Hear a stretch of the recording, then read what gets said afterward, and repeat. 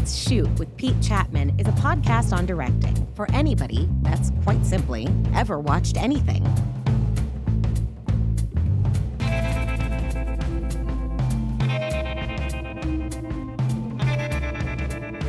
Visit PeteChapman.com to get your official podcast merch, hoodies, hats, jackets, mugs, and other swag, and learn more about your host.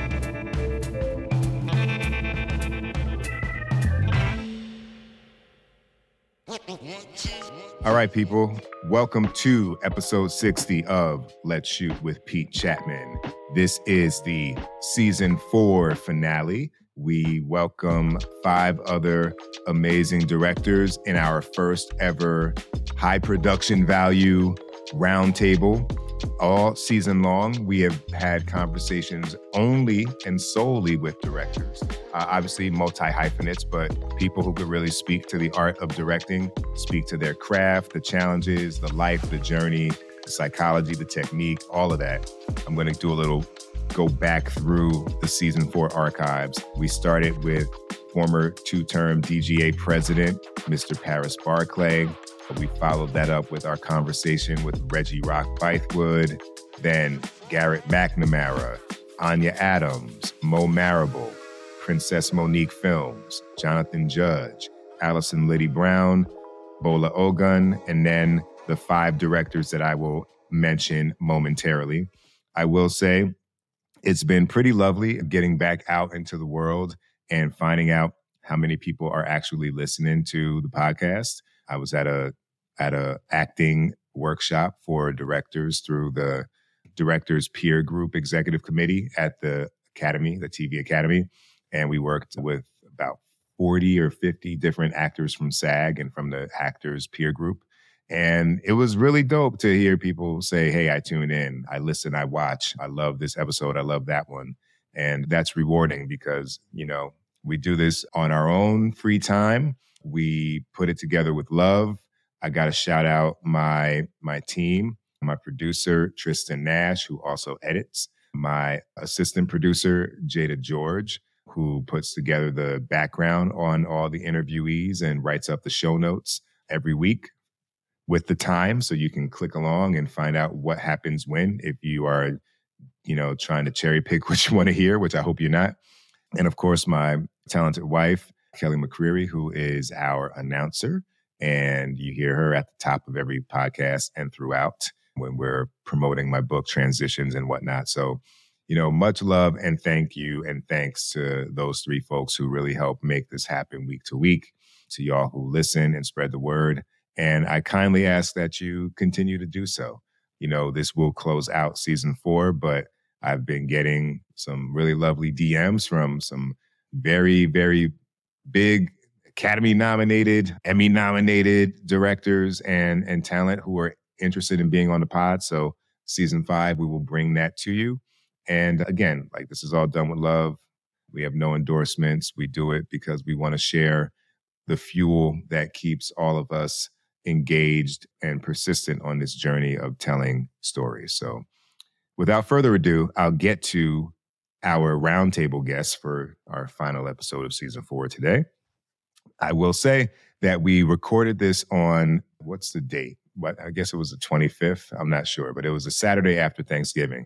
So I got to give a shout out to these 5 people just getting on a computer with me at 10 a.m. on Saturday with turkey in their system, family in the other room, but still a desire to share their journey with y'all. So in no particular order, I'll give you our returning guest for the roundtable. We have Anya Adams, who you heard in episode 54. We have Jeff Bird, who you heard in episode 41.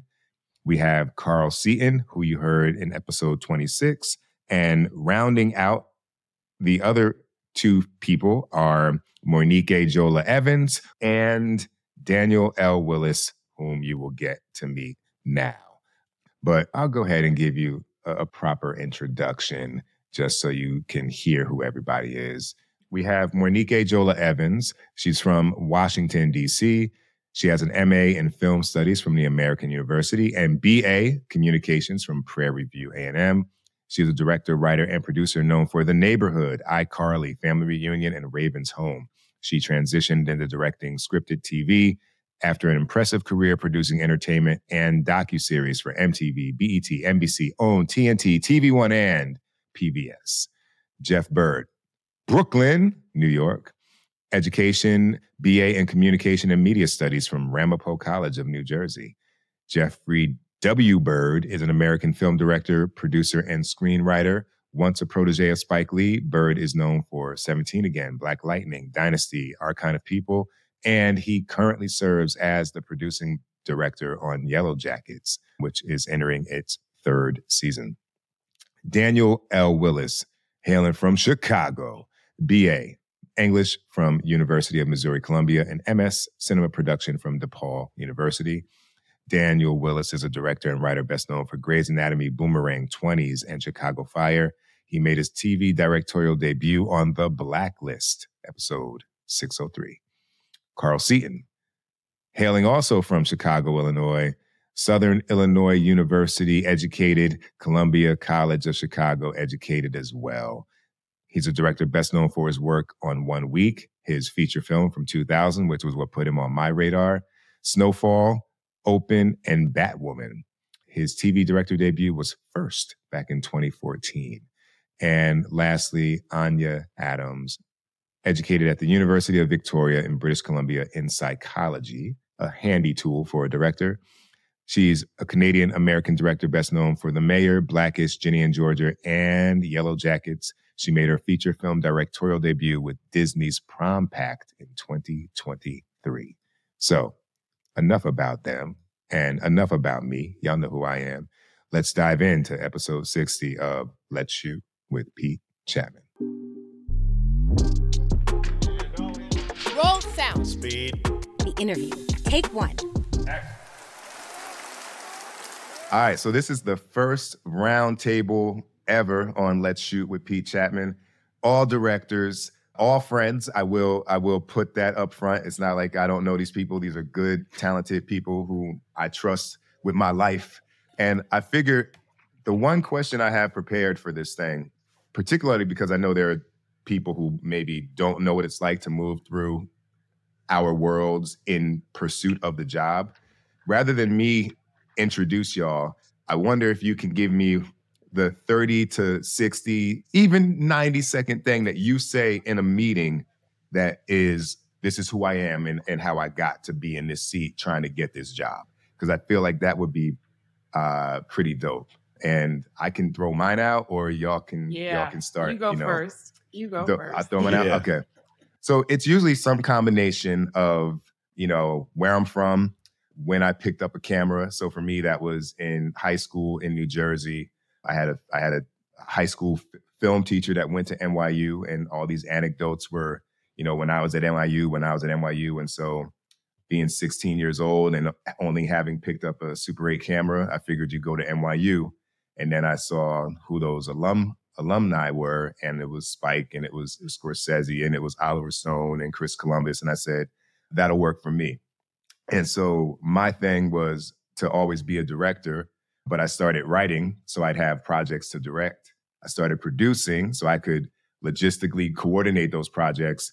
And I started acting in those projects because I knew that as a good producer, that would be one less mouth to feed. And my focus was always to tell stories about Black people who, from what I was seeing, were often on the periphery. And on top of that, I wanted to try and find different ways to approach it through genre and genre blending. And so, over time, I made a thesis film that went to Sundance starring Kerry Washington, raised $500,000 to make my first feature with Zoe Saldana and Dorian Missick and Hill Harper, a romantic dramedy. And then I spent the next 10 years trying to break into TV. And my focus was on half-hour single-camera comedies because I wanted to do everything and thought, let me show I can tell the joke first and then try and transition to drama. And then in 2017, I got my first episode and slowly have carved and clawed my way to this place where I am now. So that was freestyle, but that's more or less what it is. Anybody can offer, I can be like, how about you? I'll go. Yeah. So this is Monique. Hi, everyone. Yes, Morning K, Jola Evans. So I started as a journalist. I'm from the DC area. I started kind of in the footsteps of my mom, who was also a journalist. She used to write for the AP, et cetera, et cetera. And this was in the 90s. And I was finding myself inspired by films that were breaking out and realizing, okay, we can tell these stories, but also feeling like my stories as a Black person, as a Black woman, I didn't see on television. So I had a career. Worked at the Washington Post. I covered the Hill, and I just was like, I'm quitting and I'm going to film school. So I was in DC, and it was the last minute. So I went to American University and got my master's in film, took courses at Howard. My first Hollywood film was Deep Impact. I did any film that came into the Classic. DC area. Yeah, it was amazing. And my first television job was on Rap City. So I did my short film. It aired on Stars. It was well received by Tribeca, along with being a writer first. I wrote some scripts that got really close in Tribeca All Access. I was in Project Involved New York and was doing a career kind of in music television, and then cut to '06, got married and started a new life out in LA because I was like, I don't want to have any regrets. I had only been like tiptoeing around directing, and I was like, let's like really push for it. And I came here, had to start at the bottom, driving cars for artists that I had produced or showrun, and working my way up in this business. And it took me until 2019. I got my first opportunity to direct a multicam series from a showrunner, Meg Deloach, who had been following my career. And I didn't know multicam, so I had to learn it. But I was like, I'm not going to miss out on this opportunity. This is my first one to get in. And that was in 2019. Since then, I've done over 35 episodes of television. I think my biggest year was 2021. I think it's 2021 or 22. Now it's a blank. I did 17 episodes of television. So I do multicam, single cam comedy, and 1 hour. I'm about to borrow some money from you. This strikes and this COVID, I had to catch back up. I'll go next because I have a little journalism connection. I'm from Chicago, born and raised on the south side of Chicago. I went off to journalism school at the University of Missouri, where I quickly found that I didn't like asking people questions. It gave me a lot of anxiety. So I knew that wasn't the career path. So I found the arts through theater. So performance, and then really performance only to kind of improve my writing. And then that turned into film when I started adapting some of my 10-minute plays into short films. So that's kind of where I got the bug. After that, I went back to Chicago, ended up at film school at DePaul University. I had convinced myself I wanted to be a high school teacher, and I was all set to start my education master's program. And then a week before, I kind of tipped my toes over into the film school over there just because I was curious, and I didn't quite have the courage to apply to film school right away. But once I saw everybody in action, that was enough to kind of push me in that direction. So I changed my degree program, and I focused on film at DePaul. That brought me out to Los Angeles. I came out here to do an internship at Will Smith's company, which was a great introduction to Hollywood. I bounced around production companies and studios, working for executives, kind of learning the business. Eventually, I got my first job in television on Grey's Anatomy. I was a writer's assistant. I was a showrunner's assistant. I started off as a writer's PA. So really kind of learning television through the writer's office, which I feel like kind of helps directors a lot in a specific way. But I was always kind of sneaking over to set and informally shadowing all of the directors, even Pete. When Pete was shadowing, I was trying to shadow Pete as a shadow, just trying to learn as much as I could back then. And then eventually I was able to make something on my own, which I could take over to the first class producer and legend that is Debbie Allen. And she looked at my project and she became my advocate. And I got a chance to shadow on that show. I did some of the fellowships as well. And I got my first episode on Grey's, and that turned into The Blacklist. And we've been going ever since. Yeah, that's dope. Oh, I should maybe ask, because I know for people watching, they'll track it, but maybe before we dive in, we're like, oh, this is Jeff, or this. So that was Dan Willis for the listeners. and the journeys are amazing. So who wants to hop in next? Let me hop in since there's a Chicago connection now, since we're playing Tetris going on. My name is Carl Seaton. I'm from Chicago. My journey started, man, with Spike Lee. Seeing Do the Right Thing. I'd love movies and TV shows before, but you never think about making them. And then I saw Do the Right Thing, and I said, this transformed me. And I said, I want to do what he does. And I know the difference between a director or a producer. So that's it. I said, well, let me pick up his books. He wrote all these books based off after every film. So by the time Do the Right Thing came out, he had 3 books out. So I went and grabbed all those books. In his first book, he wrote based off of She's Got to Have It. He says, you got to write, create jobs for yourself, film school and so forth. So I went to film school at Columbia College.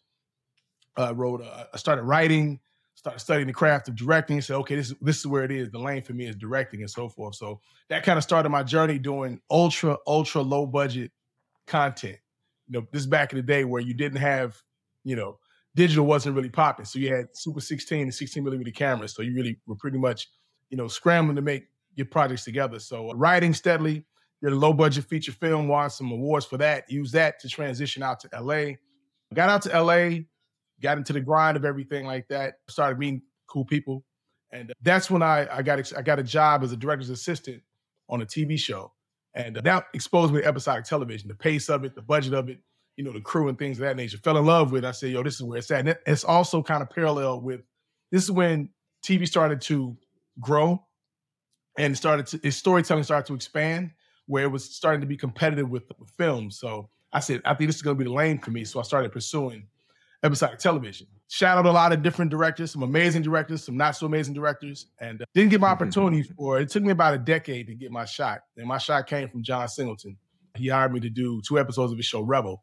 And I did those 2 episodes, and that got me going in episodic, which led to Chicago PD and the originals, and from there on, been going ever since. So, like Monique, I think I met. That was 2017 when Rebel came out. I think I'm at 42 or 43 episodes. I had to count. I think 42 or 43 episodes now. So it's been nonstop since then, especially after the pandemic. So yeah, storyteller. But that's the journey in a nutshell. Can I say one thing? I met Carl like right after I think you had just done Rebel, and you were about to do Chicago PD. And like as a kid from Chicago, at that point I was still just trying to figure it out. But I saw Carl get those episodes and be able to go back to Chicago and do a big show like Chicago PD. And that was like super inspirational for me. I was like, okay, I feel like this thing can happen. I remember that. Yeah, that's what's up, man. Yeah. Jeff, you gonna go? You want me to go? You want me to go? Okay, I'll go. I mean, I'll go. Yeah. So I started out. My name's Jeff Bird. What's up, Brooklyn? Peace.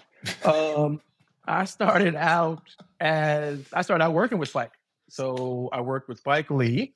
I worked on, basically, okay, so real quick in a nutshell, I'll do it fast. I'll use my Brooklyn speak and I'll do it really quick. Basically, all started out because of my father. My father is, he's from like the military. He's from North Carolina, which I'm in North Carolina right now because it's the Thanksgiving holiday weekend. Happy Thanksgiving, everybody. Happy Thanksgiving 2023. Happy Thanksgiving. For those of you watching this in 2050 and 2070, this is 2023 Thanksgiving. And my dad is military trained, and whenever you say something to my dad, he takes it literally. So you say, "Oh, I'm going to be there at 2:00." He's like, "Oh, you'll be there at 2:00." So he's very much so man your word, your word is your bond kind of person. And I remember I said to my dad, we watched TV. I said, "Oh, I want to do that." He's like, "What?" He said, "I saw a guy with a camera, and they look cool to me." I said, "Oh, I want to do that." I was a little kid, and my dad remembered that. And as life went on, me and my dad, before these dreadlocks, we used to go get haircuts together down at Astor Place in New York, in downtown. And one day we were walking by a set after finishing getting a haircut. We were walking by a set, and my dad said, "Hey, didn't you say you want to do this whole TV thing, movie thing?" I was like, "Yeah." He said, "Well, go over there and talk to somebody on the crew and get a job." And I was like, "What are you talking about?" He's like, "Well, you see those people, go over and talk to somebody." I was like, "Dad, I'm not going to go do that." He's like, yeah, I was in high school. He's like, yeah, I don't know that. No. He said, "I'm going to sit on the stoop and read my paper until you go over there and do that." And literally sat there for about an hour, and I figured, he's really not going to move. So I saw the only black guy on set. There was one black guy working on the set. And I said, "Well, let me talk to him." And it's so funny when I tell that story, all the white people's faces go. Like, why didn't you just talk to the black guy? You could have talked to the white people. But I literally had that question asked me one day. That's a whole other story. You made the right choice. I got to get him to understand. So I do Pete. So I went over and talked to the guy. His name was Charles Houston, and he was Spike Lee's gaffer. He said, look, I'm shooting, these are pickups for a Woody Allen movie. So I can't hire you on this. But here's a phone number for you can send a mule. We're about to start a new Spike Lee movie. Call them, and they're taking interns. So I was like, okay, bet. So, I didn't say bet. That wasn't the word there. I was just like happy. And I went over to my dad, and I was like, look, I got a phone number. And he's like, okay, cool. Folded up the paper. He said, we're going to call first thing in the morning. That's exactly what we did. So 6 a.m. came around. My dad gets up at like 5 a.m. So we got up, doing his thing. So 8 a.m. came around. It's like, okay, make that call. So made the call. And they were like, oh, yeah, you can come down. And I thought it was an interview. So I wear a big old 3-piece Sunday best suit. And I go down there in my suit. And I'm like, okay, cool. I'm going to get this in. I'm going to get this job. And when I get there, all I see is people moving around. Say, oh, what are you, intern? Yeah, grab that box. Come with me. So I'm literally working in my suit. I go down to the basement, and then Monty Ross is in there, and there's 22 other interns down there. It was amazing. It was like amazing. So I worked the whole day in my suit. Everybody laughed at me, but I literally was the happiest person ever to be like in some place and carrying boxes and getting coffee and cleaning this off and doing that thing. And I got to work on Morbid Blues, Jungle Fever, Malcolm X, and all the music videos and commercials in between. So it was like the Denzel, Wesley years. It was the Denzel years, and also the Michael Jordan years, because we were doing all those commercials in between. I met George Tillman and Bob Title. We're in Chicago. That's his connections in Chicago. We were doing one of the Spike and Mike commercials. So I met them there. We were all lacing up sneakers. We had to lace up literally like 1,000 pair of sneakers. So all the PAs were lacing up 1,000 pairs of sneakers and building this big sneaker pyramid. And then after the shoot was over, we had to take all the sneakers and take all the laces out. And it was really interesting, but I loved every second of it. From there, I started directing music videos because everybody thought, friends of mine got record deals, and they thought, well, Jeff, you work for Spike, you can direct a video. So that's what I did. They were like, here. And I was like, okay. So, and I said, Spike, should I do it? And he was like, yeah, do it. You need some equipment downstairs in the basement. And, I got all the equipment from Spike's office that I could, and I started directing these videos on the weekends. And he would make the crew, work for me on the weekends for free. He was like, listen, Jeff's doing a video. You guys should work with Jeff. So I would, hire this crew. So it was kind of crazy. And from there, I moved to LA because I met F. Gary Gray. He said, you should come out to LA. And I was like, man, LA's some sellouts. I never moved to LA. I'm from Brooklyn. And sure enough, his company called and they were like, well, you got to come out. And I was like, I'll come out for 6 months. And I never left. Okay, I thought I was going to come for 6 months, and I never left Los Angeles. And I lie and sometimes tell friends, yeah, I'm going to move back to New York. I'm never going to move back. Never. Yeah, I can't do it. It's too hard. And I won a, film festival, did a bunch of videos. Then I saw the video Bubble About to Burst. And I shot a short film on, like, in between one of my music videos that took that money and plunked it into the short film. It won a bunch of awards. And then I decided I did like a feature, an independent feature or two. And I was really motivated. Once again, the connections here, motivated by Carl Seaton's film 1 Week. He did this film called 1 Week, and it was showing. And I had some films. I did my short film, won American Black Film Festival, and I did another film that had won. But I saw 1 Week when Carl's film was there, and then I was like, oh man, I've been doing crap all this time. I could have been doing this. And it was just an amazing film. I recommend people see it because it's cinematically the way he did that film and the way it really attacks your subject. I mean, I literally look at all the squares and I can literally pick a project from everybody's face here that influenced me. But 1 Week really kind of, made me realize what, you can do with the medium if you really, let loose and cut loose. So then I tried to start to focus on TV because I knew the music video bubble was going to burst. And I was like, okay, let me focus on TV. Let me see what I can do there. And I had my first TV gig from Felicia Henderson, who was the creator and showrunner of Soul Food, the series on Showtime. And I did in the 5 seasons that Showtime was on the air. And I got that because of Boris Kojo. Boris Kojo and I are really good friends. And he kept bothering her to have me direct an episode. And I didn't come on board till the 2nd season. And they had already done the 1st season. And he was like, oh, you should hire Jeff. And she finally did. And I ended up doing from the 2nd season to the 5th season, I ended up doing like 23 episodes, 24 episodes. I think I did the most episodes of any American director. I think it's between me and Oz, but I think I beat Oz out by one episode. And that kind of started me off. And I ran the gamut of different shows, much like Carl, doing shows like the originals. And I did Rebel. Right after Carl, I did the finale block of 2 episodes of Rebel. And it's been an up and down career. And, because there's a boom time, and then there's the valley, and there's the peak. And, so I had the valleys and the peaks, and now I'm kind of on a peak. I'm on Yellow Jackets for Showtime. I'm a producing director on that. So I'm co-EP/director on that show. So that's me in a nutshell, Pete Chapman. All right. And Okay, last I'm the but not outlier. least. This is the outlier. I have no connection because I'm from Canada. My mom was a doctor, and I loved what she did. She did a lot of counseling and therapy. And so I went to school for psychology. I thought I was going to be a psychologist. And then one year, this group called Up With People came to my college, and I decided to travel with them. They were an international students group. They traveled around the world. They did a 2-hour live show, and they stayed in host families, and they did community service everywhere they went. So I jumped on that traveling circus and moved up to the ranks through that. I was a recruiter. I was a production manager. I was a company manager, did all that stuff. And then it was a nonprofit. And by the time I got to company manager, it started to falter because nonprofits have a hard time staying solvent a lot. And so I was looking around for something to do. And because I'd been in performance and really enjoyed it, I thought I want to get into film and television. And I started kind of looking around online, like what job could I do? And I found the assistant director job. That was what kind of resonated with what I was doing at the time. I was, a company manager. I've been a production manager. So I just kind of understood that cadence. So I applied for the DGA trainee program. There were 2 at the time, and there's still 2 now. One was in New York, one was in LA. I applied for both. I got into the LA program. And so I came to LA, and the first show that I worked on as a DGA trainee was Malcolm in the Middle. And the last show I worked on was CSI Miami, or CSI. And then basically CSI Miami was starting, and I got a job on CSI Miami. So I got to work with David Caruso.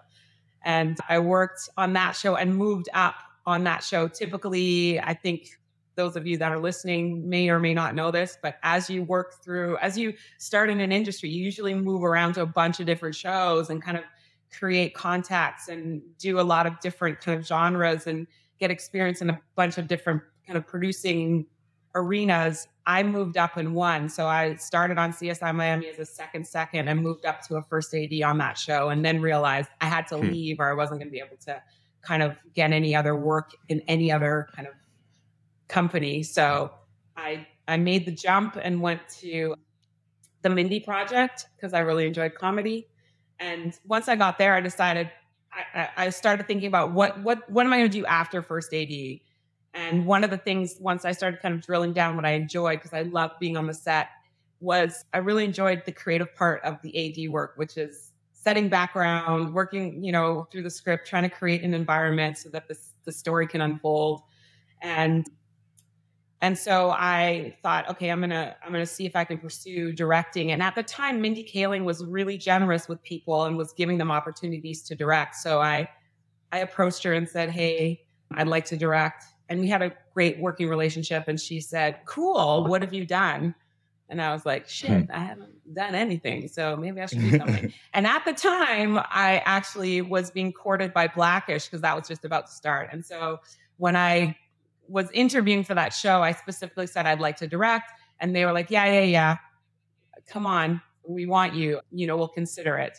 And, through my work and relationships with Kenya Barris and the folks on Blackish, towards the second year of my time there, I got my first episode to direct. So my path didn't go through school like all of you freaking schooled people. I scrappied it up in terms of coming into the directing world. So I got my first episode of directing Blackish and had intended to return to the show and get another episode and continue ADing and kind of slowly move into directing. But once we went into hiatus after I'd done my first episode, I got offered a show that was being shot on YouTube Red. And so I decided to take the jump. They were paying I think that fee was $11,000 an episode. I got 2 episodes.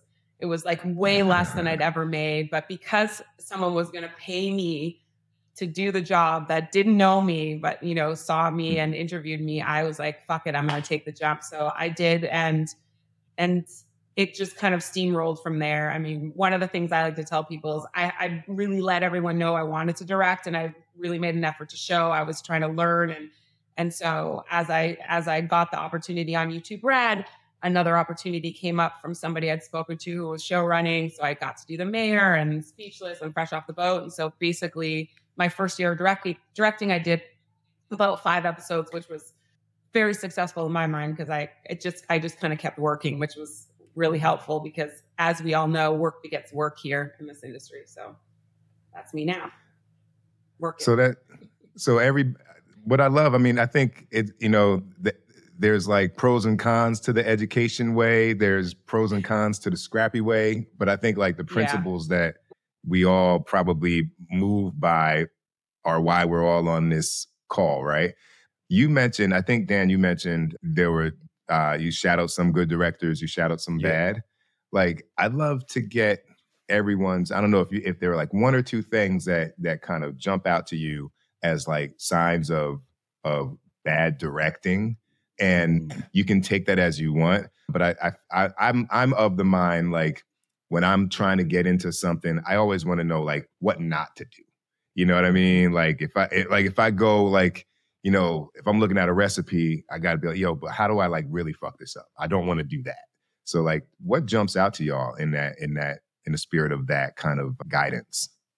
What I've learned, like I said, I've double shadowed some amazing directors, and I shadowed some not so amazing directors. The biggest lesson I learned from the not so amazing ones was a lack of preparation.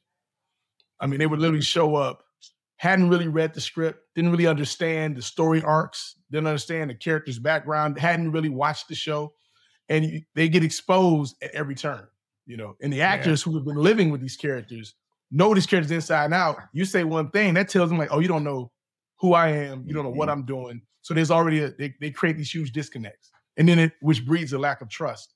I've also seen directors not read the room and just shooting this way and this way and this way, and just hosing it down, as we call it, and watching the crew just become furious that they're in the 14th hour because they didn't have a plan. They just said, I'm just going to shoot it all, and I'll figure it out in post type of situation. So once again, it goes back to a lack of preparation, not really knowing how to communicate effectively. Like one director in particular, he talked to everybody the same. He used the exact same manner to speak to everybody in terms of cast and crew. And that clearly wasn't working. And he just wasn't reading the room and being aware of that. Like, okay. So preparation and, you know, social awareness, I would say, are the 2 biggest things. All right. Anya, you were going to hop into? Well, I was really going to say, like, alongside what Carl was saying, but like being an AD, so having been a crew member and just experienced a director who is overshooting, or just, I guess I was going to say, know your audience. And that's the audience of the television show, the style of the show, and also your audience as in your crew and cast. Like, so you're on a half-hour sitcom.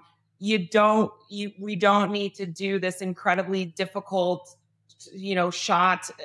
It doesn't fit into the style of the show. So don't try and force like something in there that doesn't work. You're stepping into, I like to use Pete Chapman's allegory, which is you're making Thanksgiving dinner for another family, and they're telling you how they want it made, and you're just going, but great, I'm going to do that, but I'm also going to introduce this cool cranberry sauce that I love because you might like it. But also, you know, you just have to know your audience, and that's preparation. That's exactly what Carl said. It's preparation and knowing what's the show.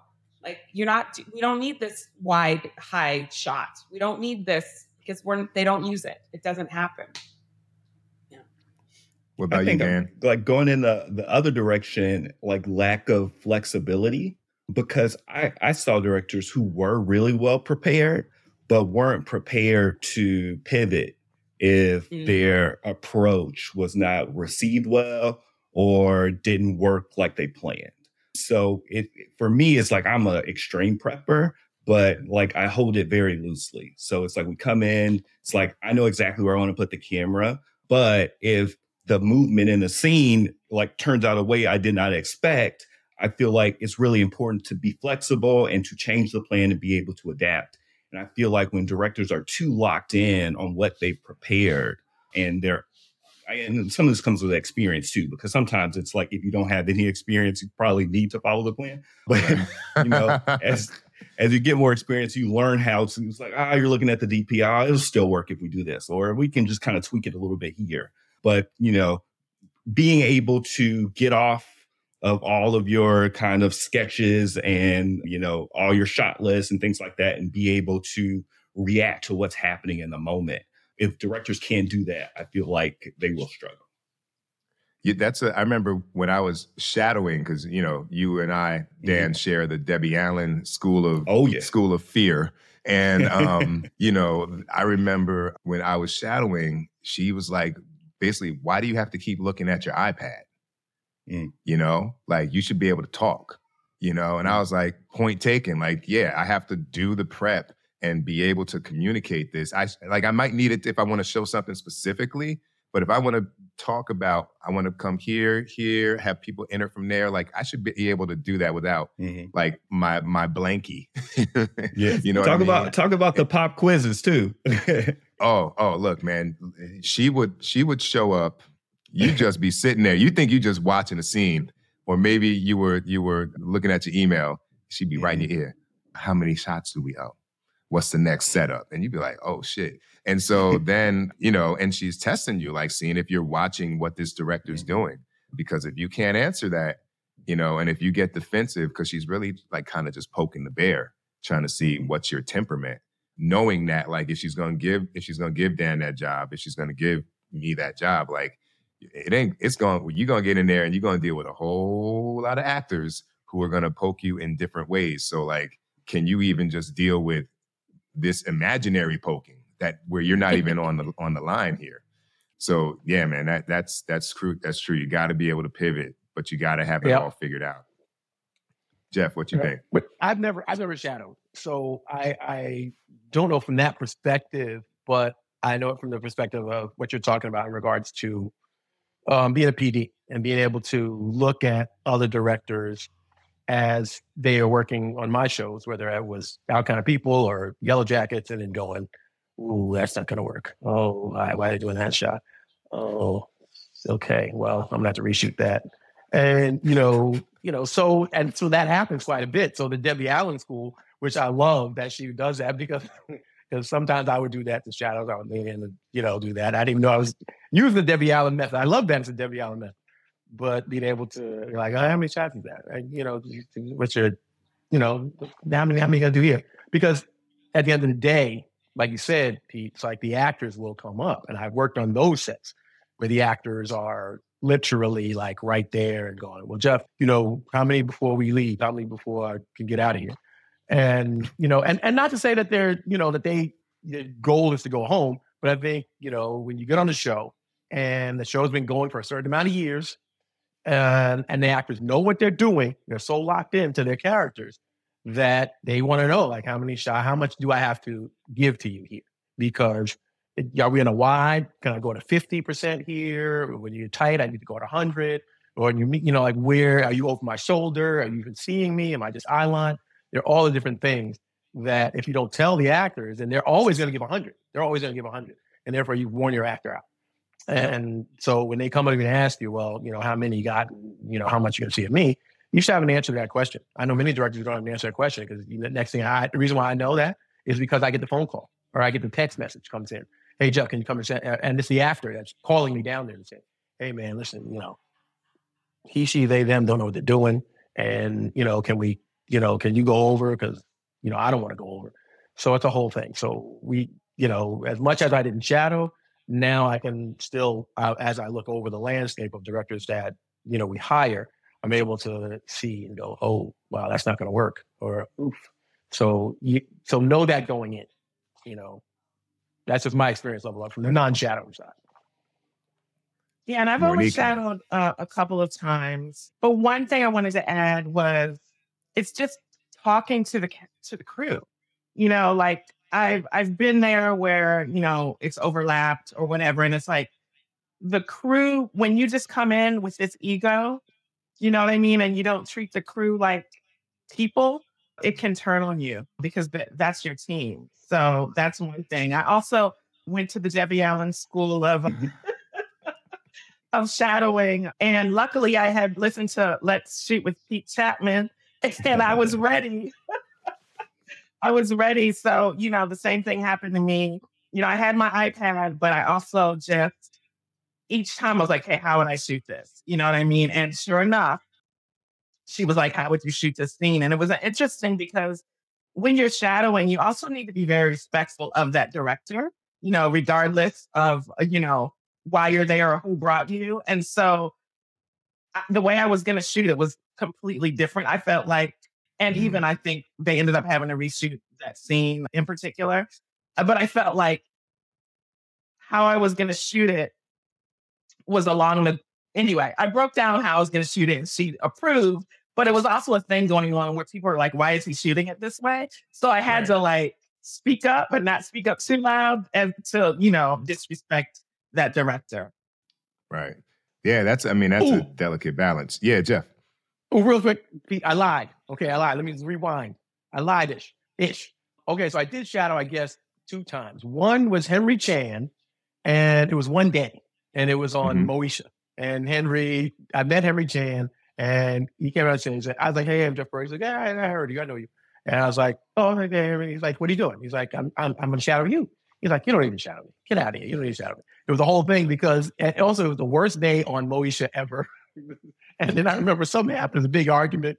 And then Henry comes over to me and literally comes over and says, listen, man, get out of here while you can. Yeah, he said, run while you can. Get out of here while you can. And you know what? It scared me off of multicam. I never have done a multicam show. And I don't think I ever will because of that day on Moesha. I won't go into too many details about it, but it was a bad Moesha day. And Henry was having it passed up to here. And he was like, get out of here. And then the second time and that was literally a couple of hours and I went home. And then the second time was I shadowed Millicent Shelton. So it wasn't really even shadowing because I already directed a bunch of episodes of television. And I was down in the dumps about a movie I did that tanked. And I was like fetal position, knocking down the bed. Just a known movie. I did a film called King's Ransom and it did really badly. And I was beside myself with self-pity. And Millicent, after about a year, I think, of not working, Millicent said, Jeff, you got to come and you got to get out of your bedroom, get out of your house. And so she made me come down to shadow her on this show called Switched at Birth. And I remember being mad at her. She said, look, if you don't come down to the show, I'm going to not be your friend anymore. And sure enough, I was like, oh, I can't lose a friendship. So let me go. And it wasn't really a shadowing because she tricked me. She wanted to get me television jobs. So she literally brought me down there and literally dragged me to every single meeting, in front of the VPs, in front of the showrunner, everybody. Until one day we were on set and the showrunners and the line producer came over and sat next to me. She said, so you want to direct, huh? I was like, yeah, I do. I direct. She's like, what's your name again? And I said, Jeff Burr. She took her phone out and she IMDb'd me. And she said, is this in front of you? In front of me. Yo, she ain't no place. She's about 5 feet tall, but she's no joke. So she IMDb'd me. She said, is this you? And I was like, yeah, that's me. This is your IMDb right here. Yep. She looked at me and she got up and went over to crash services where the showrunners were. So they were over there. And then she literally on the other side of the room, she's looking at that thing and she points over at me. And she's looking at this and she points over. She's showing them my IMDb and she points over. And all three of them come walking over to me. And they're like, this is you right here. You have these credits? And I was like, yeah. He said, why are you shadowing our show? And then Millicent walks by. You should be directing our show. And then she goes back. Because I was sitting in Millicent's seat. Millicent never sits down. When she's on set, Millicent never sits in her director's chair. So she always put me in a director's chair in front of the monitor. And I'm sitting there going, this is your chair. She's like, no, just stay there. And little did I know, Millicent had set all this up so that they would meet me. And then later on, it paid off because I ended up directing episodes of their shows, the spinoff show, Good Trouble. And I did, it wasn't Switched at Birth, it was The Fosters. And I ended up, the showrunner from The Fosters, and the spinoff was Good Trouble, but I also directed Switched at Birth. And it was all because of Millicent having me come down and be with her every day. And literally, there was no shadowing because she never tested me because she knew I could direct. And she was just like, just sit there and you just come to these meetings. I just want them to see your face. And, that's why these friend groups are so important because she, and it changed my career. It relaunched my TV career. Let's speak to the community of it all because, well, Carl, we about to hop in on that? Yeah, I want to say something that kind of connects a couple of things that were said here, man. Yeah. Number one, when Jeff, you mentioned, having a movie that didn't do as well as it didn't live up to his expectation, and the valleys that were mentioned before, because I think we've all experienced these valleys, and coupling it with something you said in the podcast a couple episodes ago with the Surfer director about being bitter and how that bitterness affected opportunities. And it was such a profound statement, man. I really want to give you flowers for saying that because I know I held that. I was angry for years. Like, I know I'm dope. Why are you all not seeing it? Why are you all not giving me these opportunities? And it became, I thought it was my shield. It was more like a distractor. It made people want to stay away from me. Like, this dude might pop off at any minute or something like that. And connecting that with, having a community that sees your greatness and lifts you up and puts you in positions to be like, okay, you just got to be right. If you're right here in this chair, this opportunity will come to you because you're right there and so forth, man. So, everybody talks about the good, you work in and the gravy and all that kind of stuff, but there's a lot of mental fortitude that is required to endure this industry as a whole. It doesn't matter what you do, whether you direct, act, produce, write, hair, makeup, whatever. There's a mental fortitude that's required, and there's a support base that is required as well because, some things happen you can't even explain it. You're like, I never saw this coming. I can't imagine this happening. That can just devastate you. That can just floor you and take the ground out of your feet, man. So I just wanted to comment on that because he mentioned, not being able to get out of bed, been there where like, I'm not getting up today. Today is a wrap. Yeah. I don't even want to watch TV. I don't want to watch a movie. I don't want to read. I don't want to do anything craft based because I don't have that drive. I've lost my fire, and finding ways to get that fire back is a real thing. And depression is a real thing as it pertains to trying to get in this industry, trying to get opportunities, and trying to sustain yourself in this industry. So just wanted to bring that to light. Yeah. Nah, much love, man. And that's super true. I mean, you have to like literally have like a candle under your ass, for the entirety of your career, or that's what we believe, right?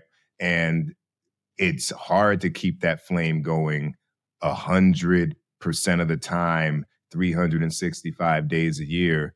And you need a community of people to kind of help you in those moments where, it's flickering or the pilot light goes out or whatever. I could run this metaphor into the ground. So, I was going to ask everybody, like, can you identify, that one person that was like your biggest supporter or cheerleader or like that kind of helped you get to where you are? And sometimes that could just be, I got my first job, or sometimes it can be something, a little different that helped you transition out of one space, from comedy to drama. But I'd just like to hear who that might be and what a little anecdote, because I think, I want folks to know that it's not all about your ability to move cameras and give notes and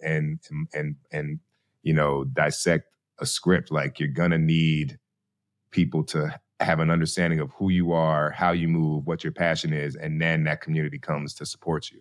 I'll jump out first. I mean, when I first got into this game, man, coming from the South Side of Chicago, especially in the 90s, people were like, you want to do what? You want to make movies? Like, is that even a real thing for you? Like, most people were like naysayers and like, get a real job. You know what I'm saying? Like, why would you waste your time pursuing something like this? So I was fortunate to be around some very inspiring artists, like my brother Kenny Young, man. He's a writer and director as well. He's out here. We moved out here together.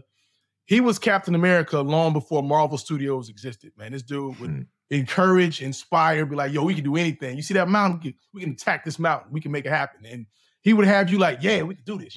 Yeah, why not? Why not? So he's probably one of my biggest advocates, man. But it would come from a lot of different places. I learned to be cognizant to listen, where sometimes you get it from a stranger that just says, yo, I saw this project you did, and it moved me to do X, Y, and Z. You know what I'm saying? So anytime you do a project and it moves somebody to make a a pivot or take action in their own life, I take that as the highest compliment, man. So I listen to things like that and gather the motivation, inspiration from that as well. Mm-hmm. I think for me, it was so many people. When I first got here, I was really lucky because I was able to build a community of like young, like Black would-be filmmakers as we were all trying to emerge at the same time. So some of us were still in film school or doing internships or trying to get our first assistant jobs. And we really kind of like lifted each other up. You know, it's like supporting one another, reading each other's scripts, volunteering to work on people's short films on the weekends. I was a part of a writers group that really kind of like changed the trajectory of me as a filmmaker. There was a time I was trying to convince myself I wanted to be an executive because I felt like I could see that path a little bit more clearly. It's like I had been working for executives. I was like, okay, I can be a CE. Like I can do this thing. But it was those artists among me or around me who were able to kind of help me focus and give me the confidence through their success and their growth that I could grow as well. I got to talk about my wife as well, because when we got together, I was a PA on a television show and she was an executive. So it was like, that's something special to be able to kind of see something that makes you want to make an investment in your life at that point. So there was no guarantee things were going to work out. So that's something that I appreciate as well. And sometimes when we tell these stories, it seems like a straight path. I think, Jeff, Right. you told it really well because you talked about the ups and downs. You talked about where things didn't go well or whatever. I've left out things that didn't go well and sent me in different directions. But that community was always around to kind of keep me supported and keep me encouraged when it didn't feel like the next thing was going to come. And where are just to, like who are some of those people in that community and where are they now? Because I think that's beautiful for folks to see like this shared journey. Yeah. I mean, I think about Timby Banks, who is a part of that writers group. She is like one of the kind of, biggest emerging, female directors right now, big film at Sundance. All of us got all of our coats from wherever we came from to go up to Sundance last year to support her for her film. I have a friend, Hank, her husband. He was one of my first friends in Los Angeles. He's now a writer on Will Trent. I'm thinking about my manager who was an assistant with me at Walt Disney Motion Pictures. We were both working for executives. I was thinking about being a writer. He was thinking about going into representation, and he became my manager before I could finish a script. Like I wasn't like the Wonderkin who was like winning all of these awards. Right. I was a guy who had some good ideas, but wasn't really finishing drafts. And he started to like, encourage me and kind of invest in me and send me out on meetings and, like introduce me to the world of Hollywood so that I could get that boost that I needed to be able to finish those drafts and stuff like that. And then just I think about the whole Shondaland community. It's like, I think about all of those folks. We started together as assistants and now they're writers on Station 19 or they're, writers on, Pick Your Broadcast Show. We've all kind of spread around and been able to be supportive of each other as we try to grow and build together. And what I would venture to say for the listener, as they say, is that how everybody kind of broke down like who they are now in the beginning of this episode, y'all were, I'm sure, doing the 2015 version of that when you were meeting these folks and building those relationships. And people could see like you see it when you meet somebody young and be like, oh, this motherfucker gonna make it. Like, you know what I mean? Like you can just tell because there's clarity, there's like confidence. They don't have all the answers and they know it. And it's really important to kind of be clear about what you want and what your intentions are. And I think people hop on to that journey because it's not like they need to give you a compass and a map and a destination. Like you got that and they're going to help you like, oh, here's a gas station or yo, don't go down that street. You're going to get jammed up in traffic. Like you get that support because of what you give out to the world. Anya, what do you think? I was going to say a couple people that really inspired me. One is Ken Whittingham. He's a very prolific director who I worked with as an AD and just watching him on set. And once I kind of decided that I wanted to direct, being able to, like, I didn't shadow just really like Jeff either, because I was constantly shadowing as an AD. You're always behind a director. And I got to work with Ken a lot, and just watching his style, his creativity, his energy on set, it was really reinforcing to me. Like, I thought, oh, I can do this. And being able to have a dialogue with him was really helpful to me. The other thing, kind of like Dan, being a trainee, what kind of more from that is that you had mentors, like graduate trainees that kind of took on new trainees. And what started happening was like groups of us, especially Black women, would start just meeting together and having a brunch, which morphed into this thing called Sister Brunch, where we would just have women in the industry come, and it was like fellowship, and it would be, you know, every 3 months or whatever. And we just come and sit down, talk about our successes, talk about, you know, problems, you know, because the industry is quite small, especially in LA. So it's like, oh, you're on that show, be careful for this, or no, these things happen. Or we really were able to give a transfer of kind of experiences. And that was incredibly supportive. And one of my dear friends who is an inspiration to me now, who's a part of kind of our group, Bola Ogun, was, you know, a PA at the time in that group. And now, you know, she just directed the finale of The Witcher. And you just see that, you know, like Dan, you see this transformation of people. And I think a big part of it is when you find your people and you can have that fellowship and support, it really does help move you forward. Obviously, you're doing the work, but that kind of just wind at your back is so wonderful. It's kind of interesting. I haven't really had a group of people that I came up with, because I came out of unscripted and music television and transferred over. I didn't have people that I grew up with them in that space, and some people transferred over. And so I've been able to connect, but I've really kind of been going blindly. But there's definitely been people who have like supported me along the way.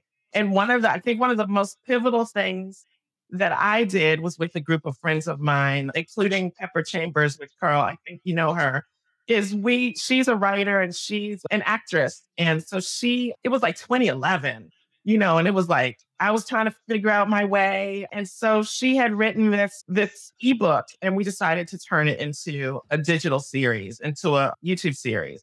And for me, I hadn't done any narrative work in so long. I kept getting frustrated. Like, nobody's calling me a director. They're calling me a really great producer. You know what I mean? And I'm like, oh, but I did that film like 15 years ago. And yes, I've worked on these shows, but it doesn't count. So I directed, I wrote, we drank wine, wrote the script, directed it, worked with some phenomenal actors, you know, and we submitted it to, and rest in peace, Michael Jacque. He started the LA Web Fest. And I remember being really, really scared because I didn't know anyone in the industry, and to show my work and to show our work. And so he was just very encouraging, first of all. We got into the festival. We won like 7 awards. To this day, that is the Oscars for me. Like, because I was doing what I loved. And so it was just a reminder of like going back to that passion and doing what you love. And then to win all those awards was really, really great. So there's people that I've come up with. You know, I mentioned Meg Deloach. Claire Brown is someone else. I worked with her. So after I did, you know, that digital series, I did Black and Sexy TV after that. So that's kind of how I grew my work. And so I did like the whole first season of Sexless. Again, worked with some great people, you know, worked with Numa Perrier, worked with a bunch of wonderful actors and actresses. And then I met Claire because she was going to do a digital series for Google. Then I ended up directing the first season. So it came kind of later on. And so now, and then I was in the Producers Guild Fellowship, and I met people who are now show running and writing feature films. So I didn't come up with them in the same way, but we supported each other and reached out as we needed. Most recently, I think now, like connecting with all of you directors and the directors that I know, because I didn't come up in the crew, it's been so helpful to know how to navigate, you know what I mean? Listening to, your podcast, Pete, and like seeing, oh, I'm not the only one going through it. But it's been difficult because there hasn't really been anyone that can relate, that I'm close friends with, that could relate to this process. They've all been very encouraging, but I really am like, I don't know what to do next. Where do I go? So I've been kind of finding my way. Yeah. But that's the community awaits, and that's what's dope Yeah. about it, right? Because like absolutely. we're all, And I really feel like I have the community now, but just coming up, it was just far and few between. And friends that aren't in the industry or on that side really held me down. right. Thank you. And Mr. Bird. Well, I think I mentioned a few. I mentioned, Felicia Henderson, obviously Millicent, Chris Sakani, who was a line producer on that show as well, on The Fosters. And there was, it's interesting. I'm just thinking about it. A lot of Black women that have really kind of helped, my career as well. I got Perlina Ibokwe and Dominique Telfin when they were over at Showtime. Perlina's gone from there now. Perlina's over at Universal Television, and Dominique is over with Malcolm Lee, a black male running his company. And it's like I got my first TV movie, 17 Again, was from Showtime. And I got that. And it's so funny, I remember going into that meeting and not being able, I thinking, I'm not going to get this movie. It's like back in the day, you go to these screenings. I mean, you go to these meetings, and in the meetings, there'd be, this sign-in list, and you'd see all the people who came there before you. And I remember going for 17 Again, which was the Tia and Tamara movie, sisters, twins. And I saw like Robert Townsend's name. I saw all these names like on the list that were meeting. Sounds like an acting casting call. Yeah. It's like, and I'm thinking to myself, I'm not going to get this movie. I'm just looking at the names on here. I'm not getting this movie. So, so I'm like, okay, fine. I'm just going to go in there and just be me and do me and have a meeting and not worry about it. And usually that's some of the best meetings you have, or when you just do that. I mean, you just throw caution to the wind. And I did. I went there and had that meeting, and I literally like put my feet on the table almost. Like, no, I'm not going to get it. So I'm just going to throw out all these ideas. And next thing you know, boom, I got the movie. Who knew? And I remember Perlina and, Dominique calling me about that. And then after that, Perlina, I think was it Dominique who went on when maternity leave? No, maybe it was Perlina went, but Perlina gave me the Jasper, Texas movie with John Voight and Lou Gossett and Joe Morton. And that was also at Showtime. And that was also one of those meetings where I didn't know if I was going to get it, because it's like got 2 Oscar winners and a Golden Globe winner. They're not going to hire me. And I ended up, getting that too. So it's weird. It's a weird thing, but people are always there to stand in the gap for you for some reason. And because they see something in you. And, it's an amazing thing when that happens. So it's always good to find your tribe. And, we have quite a tribe in this group as well. So I'll let, there's only, let's see, I only got 3 questions left. I'm trying to be razor sharp because I know Pete, you didn't answer that question. I would have to say, it's easy. To me, it's the first episode, and it's Kenya Barris. And I tell the story in my book. I met him in 2002. My first LA trip ever. Me, my man Dorian, who's been in all my films, his cousin Shah, and Kenya at Fat Burger on what is that, Melrose or Santa Monica, over there in Hollywood. And I go here with somebody who was aware of all the things that I mentioned at the top of this podcast, making these independent features, winning Tribeca, doing music videos for Martin Lawrence movies, soundtracks, you know what I mean? And when I finally came through and was in the Disney ABC program and shadowing on Blackish and saw Anya ADing, we had this meeting after I had shadowed. I remember we met at, I don't know if it's still there, but maybe there's Pally House over on right off of La Cienega. And we go over there. He was writing, I went and I was like, let me get a fucking expensive bottle of scotch, as a gift just for this opportunity, and sat down with him, and he just cut right to it. He's like, look, man, we're going to give you an episode. And I was like, oh, thank you, motherfucker. It just felt like it had been forever, and there was great relief and a weight lifted. But, that led to, I booked that first. Then, because I was in the program, I should mention Sydney Rhimes, because I was in the Disney ABC program, and she fed me. I did the Blackish Walmart commercials for back to school that same year because she knew that I had a branded content company. So then she booked me on Grownish to shoot before Blackish. So now it was like I got to, in the summer, work on the Blackish set with the kids.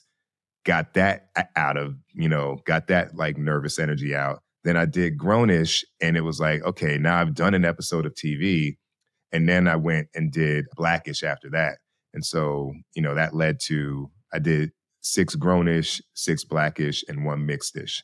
So like that just, in those early years, like Anya, you said, like you did 5 episodes. It was like, that shit kept me popping. You know what I mean? Because I was just able to kind of work and also be able to like email people and say, look at this episode. Like, and we all know when you get hired back, it kind of is a stamp of approval and really a stamp of sanity. You know what I mean? For other folks to be like, okay, like, Monique is clearly able to deal with the realities of a show. And then also people know the realities of a show, and different shows have different personalities. So I got to give it up to Kenya because that was monumental. You're making me feel bad because I didn't really do that, and he gave me my first episode too. So, but but it's a thing. Like I could even like, not to take too much of the time, but like I could say 15 people. You know what I mean? Like there's another short story. Like when I interviewed for Silicon Valley, and that was like the show I first shadowed on. Never been on a TV set before in my life. And I had met with, nobody really talked to me when I was on set much, but like I had finally Zoomed with Mike Judge and Jim Cleverweiss, and I was shooting an episode of Always Sunny, and Rob McElhenney was like, hey, like, what are you working on next? And I was like, I don't know, blah, blah. Turned out Alec Berg had called him to see about hiring me for Silicon Valley, and Rob was like, you should do it. He's the guy. So like, amazing. And that was such a pivot for like, we all Black on here, like that. I was the only Black director on that show. And so like, there was a pivot that I could feel from having done that show that helped me get into a different space. So, Rob McElhenney as well. So, and he hired me for about 8 episodes of TV. So it's kind of like, it's like, it's hard to really pinpoint. It makes me think it just makes me think of all the people behind the scenes who you'll never know made a phone call for you or sent an email for you. I can't track how I've gotten the jobs that I've gotten, but I know just because of knowing how the business works, someone made a call, someone gave an email, and they never told me about it. And that kind of makes me want to be that person eventually for other people, where it's like, I don't need any credit. You'll never know I'm the person who did whatever. But that's a big part of our business. Just all these kind of quiet advocates and people who are boosting you all the time. And loud ones, because Jeff Bird was a very loud supporter of me when I went over to Yellow Jackets, and I wouldn't have gotten that show if it wasn't for him. And you guys have heard him today on the podcast, and I think that you can tell he's not often quiet. He's loud. she's just saying, she's saying that because she wants another episode this season. That's why. I was just going to add that just for the listeners, it really is about your reputation, and it's like there's people who are advocating for you that you don't even know it. You know what I mean? You do sometimes, but it's not just about asking for an episode. It's about like, how did you do? And can people feel excited to like vouch for you and to put that call in? You that you don't even have to ask. And you sometimes, like Dan said, you don't even know they did it. Yeah. Yeah, that's really on point with that, because you can get someone a job. I mean, people that you've worked with will reach out to you, say, hey, how you doing, man? Great to hear from you. Hey, do you know this director? What do you think about them? Or this other person? And you can get someone a glowing review, can get someone hired like that. Or I don't know, man. Can do the exact opposite. You gotta, like you said, reputation key. Carl hit the nail on the head on that one, because I love how we're all staying positive, but there's always, I mean, it's so funny because people be like, they got the good list. There's also, if there's a good list, there's a bad list. Yes. So meaning there's people that you go like what Carl just said, well, maybe, I don't know. Yeah. And that happens too. And sometimes you're on that list. I've been on that list. It's so funny. I was on a list. I'm not going to name any names or any shows, but I remember I did a show, and according to certain people on that show, it didn't turn out well, even though the episode were all things that I was doing on the episode, which they said, well, our show doesn't do this. Our show doesn't do this. And I did those shots. I did the show shots, but then I did those shots from God's laughing. I did my other shots anyway, just be like, okay, well, I'm gonna do the show shots. But here's a couple of other things that the showrunner can pick from in the edit, in case. And all the shots that I did that they all said were not gonna be good for the showrunner somehow, some way put in the show.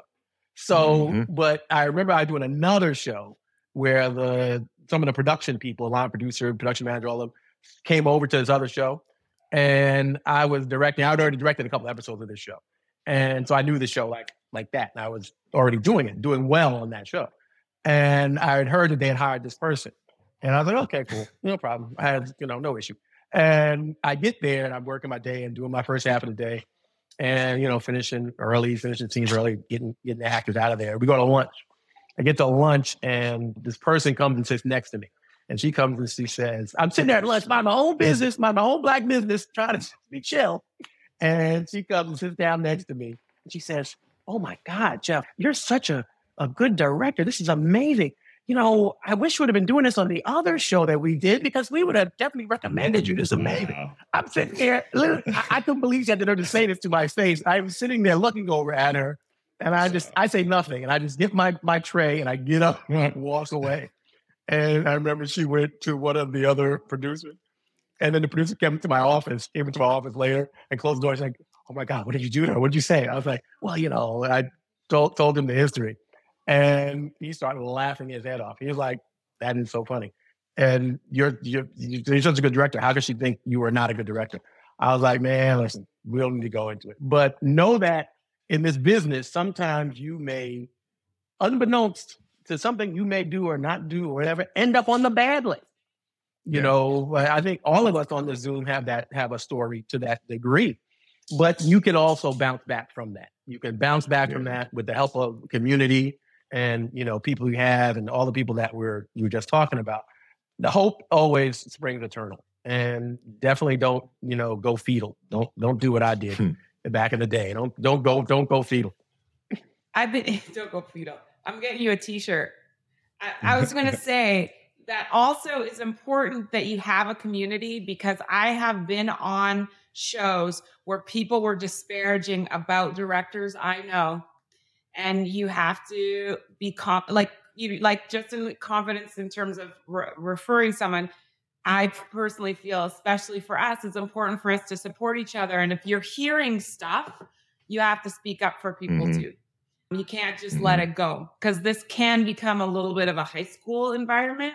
And so if you're hearing that, sometimes you got to challenge it, because it's one person who got really upset because Morenike was like, you know what? I know we're all picking on Morenike's name, but Morenike said, no, I'm not doing that. I need to go over here. And all of a sudden they're upset. And now Morenike sucks and she was terrible. And that's not true. But, that happens. So also know that you got to stand up for your peeps here. And you may hear and find as many advocates as you can, because somewhere along the line, for the most part, unless it's somebody at the top who's in a position of power, like if people start speaking wild about you, most people be like, you crazy though. So I take that, I don't take how you say that. You know what I mean? Hi, this is Bola Ogun, director of The Witcher and Shadow and Bone, and you are listening to Let's Shoot with Pete Chapman. Transitions, a director's journey and motivational handbook, is Pete Chapman's book from Michael Weezy Productions. The reviews are in. Greg Berlanti says, there's a reason why everyone who works with Pete falls in love with his work. The lessons he imparts here are invaluable. Do yourself a favor and read it cover to cover. From Sarah Gamble, Pete's sharing gold nuggets that will spare you a ton of wasted time and help you channel your drive, talent, and ambition in the most productive way. And from Jesse Williams, This business has everything to do with preparation and expectations. Transitions grounds lessons in reality while empowering our artistry to run free. Not an easy balance to execute. Transitions, a director's journey and motivational handbook, is available on Amazon and anywhere else you get your books. Don't forget about your mom and pop shops, people. So I want to ask y'all, this might be a nice pivot into this. And like I said, there's three last questions. I listened to this, my man Matt Barnes has a podcast, All the Smoke. And one thing that they ask everybody is like, what was your welcome to the NBA moment? You know, and somebody be like, yo, Michael Jordan posted me up, did a spin move and dunked on me, and I thought it was awesome, you know, whatever it is. So what's your welcome to the DGA moment where you were like, oh shit, I'm directing now? And I will, with Anya's prodding, I will tell you mine first so I don't forget the question. I was doing a show that I won't name, and I was called down to the hair and makeup trailer, and the star of the show was there, the showrunner and EP, and then hair and makeup. And it's these 5 women and me. And so I had many a conversation about this one particular shot of this woman getting into a shower.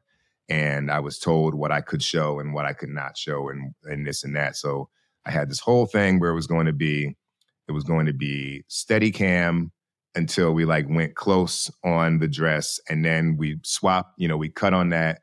We bring in the studio mode so we could boom down as the dress dropped, and I would stay below her knee, as she went and stepped into the shower with the other person. And so, I mean, it was a lot of negotiation to get there. And I thought, okay, this is a great idea. And so then I get called in and we're talking, and I'm like, okay, they're asking me about it, and it sounds like they don't want to do this no more. And part of me is like, we had like, I don't know, a good 45 minutes of conversations about it. But that's in the back of my mind. Cool. And so what I discovered slowly was that, and what my hunch was that she wants a body double, but doesn't want to ask me for it. Mm-hmm. And so like, I was like, just trying to piece it out. And I was like, okay, I gotta like withdraw what she's saying from what I'm hearing, but I also can't just fucking give up my idea and look like I don't stand on anything. So it was just this kind of process of like, okay, well, this now, okay. And then finally, when I figured that out, I offered it as the idea when I saw that it was pretty firm that I couldn't talk my way into keeping my idea. And that was what the situation was. And part of what it prompted me into that was that, and I'll never know if this is true, but I knew that in real life, this person's husband had left her for a younger woman. And there were all these other things going on. And I was like, I feel like that's what it is. And after that, it was like a 180. We didn't have a problem, but like after that, it was like, so happy to see me every day. We got to bring you back. You're one of the best. And I was like, that was directing. Not a shot list, that motherfucking moment right there was directing, because if that didn't, it was maybe day 2. Of 6, like if that moment goes different, my whole time there, much like what we just kind of pivoted out of, my whole time there would have been different. And the like way that I would have been spoken of would have been different. And it would have been because I didn't navigate something that was not being said. So what welcome to the DGA moments come to mind for y'all? I'll give you mine. I was at the DGA kind of training thing. So this is what you do when you're about to get your first episode of television. And then the person who was running the class, they asked, okay, where are you going? What's your first episode going to be? And I told them the show, and they was like, wait, you going there? Okay, wait, before you go, you need to talk to these 5 people. So he gives me the phone numbers. These 5 people, like, call them before you go, talk to them, get their advice or whatever. So I do all that. That's the context. So here we are. I think this is day 2 of shooting my first ever episode of television. I'm working with this particular actor, and I'm getting just like this very negative vibe. And it seems to be coming from nowhere. And it's like weird stuff. It's not, it's like, well, why are you putting the camera there? Or do you really need that? Or all these, and it was very aggressive. It wasn't that collaborative or informational conversation. It was very kind of what felt like mean-spirited, whatever. So I was like, okay, this is my first test. I'm going to let this roll off my back. just going to focus on the job. I'm not getting confrontational, whatever. But it was weird. Like people in the crew are like looking at each other or averting their eyes because it was just really aggressive behavior. So anyway, I was like, push through this. Let's finish the job. Let's do it. We got through the scene, kept going. Eventually, word around set was happening. And so the line producer comes down to talk to me. And the context was that this particular actor wanted to direct and was not able to direct. And my lesson from that was this had nothing to do with me at all. Like this was like an internal issue. And I feel like a lot of times directors come in and, you're getting tension from different points. And sometimes it has nothing to do with you at all. So for me, the lesson was kind of, okay, when you're a guest in someone's home, you never know the complete story of how everyone got to the point that they are. You don't know the kind of inner beefs and things like that.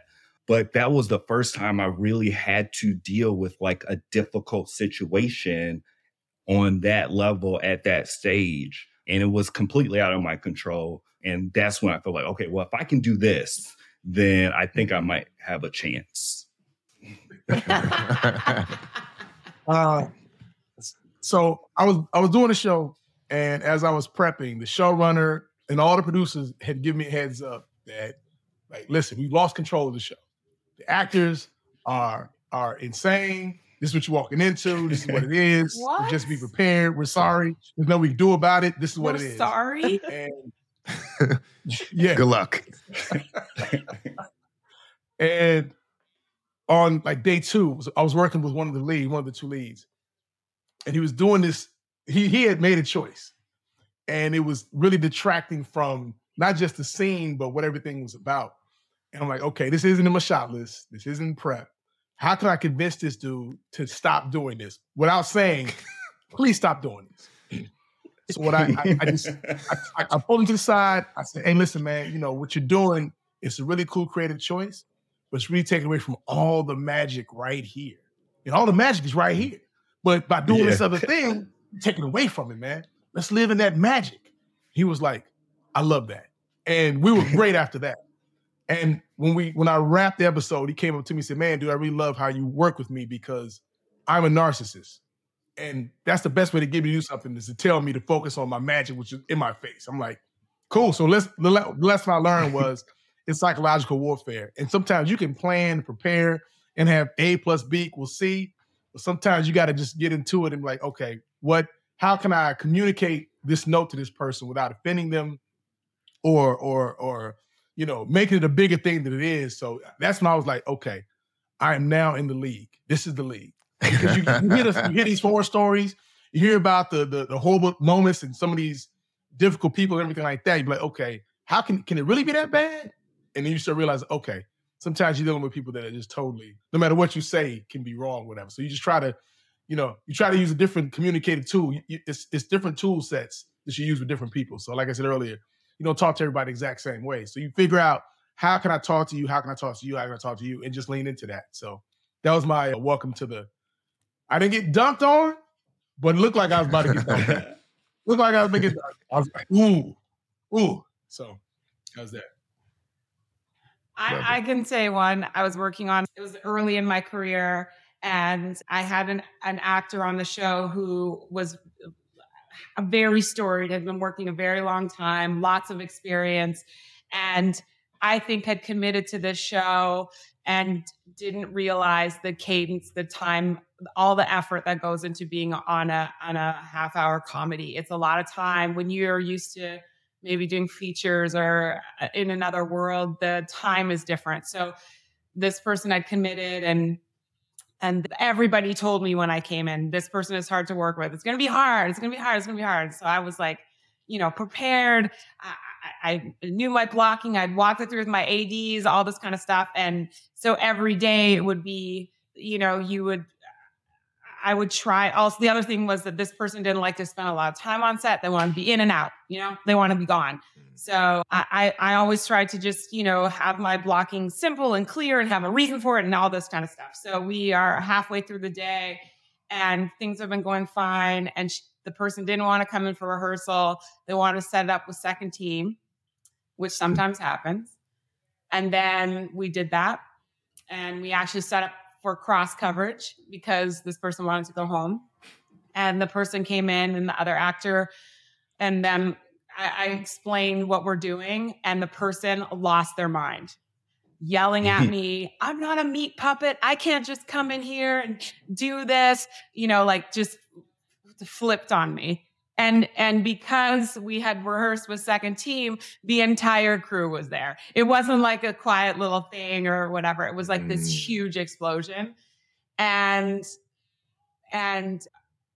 all I could think to do was, okay, I asked the actor to then just step aside with me, and we had this conversation. And I was like, I just said to them, look, I need to come in and be prepared. If I need to have a plan, and I need your help if I'm going to, do something that I need to work with you if I'm going to be able to execute the plan. But I have to be able to come in with something that we can start with.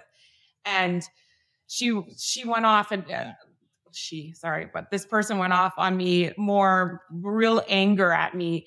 And ultimately it turned out that there was all this, just like Dan was saying, like all this stuff happening at home, all this stuff that was like a huge, build up for this person. And it just exploded on set at me. And so what I learned was like, you could get dressed down in front of everybody. The comfort in it is that the whole crew kind of understands this person. So they know like that's going to happen. It happens a lot for whatever reason. That's how they manifest their frustration.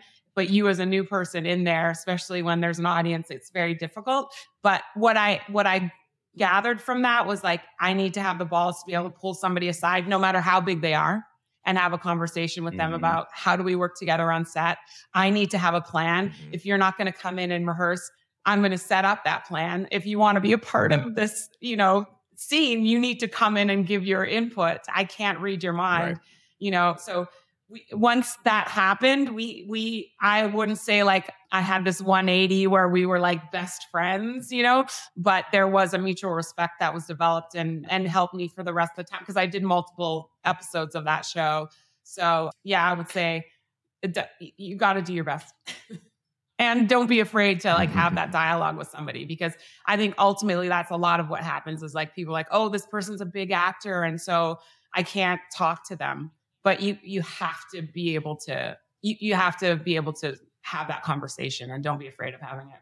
I'll go next. I have two. They were both early in my career. One is in multicam, and it was such a simple thing, but I saw what a huge difference it made. I was, I'm working with like legendary actors and trying to like not freak out in both situations, And so in this situation in multicam, it's more like a fishbowl than ever, you know what I mean? And it's high stakes with the jokes and hitting the jokes. The lines are changing, as soon as, I'm yelling cut, everyone goes and is doing things. And sometimes the actors get lost in the situation. I try to stay as close to actors as I can. So in this situation, they wonderful performance. It was hilarious.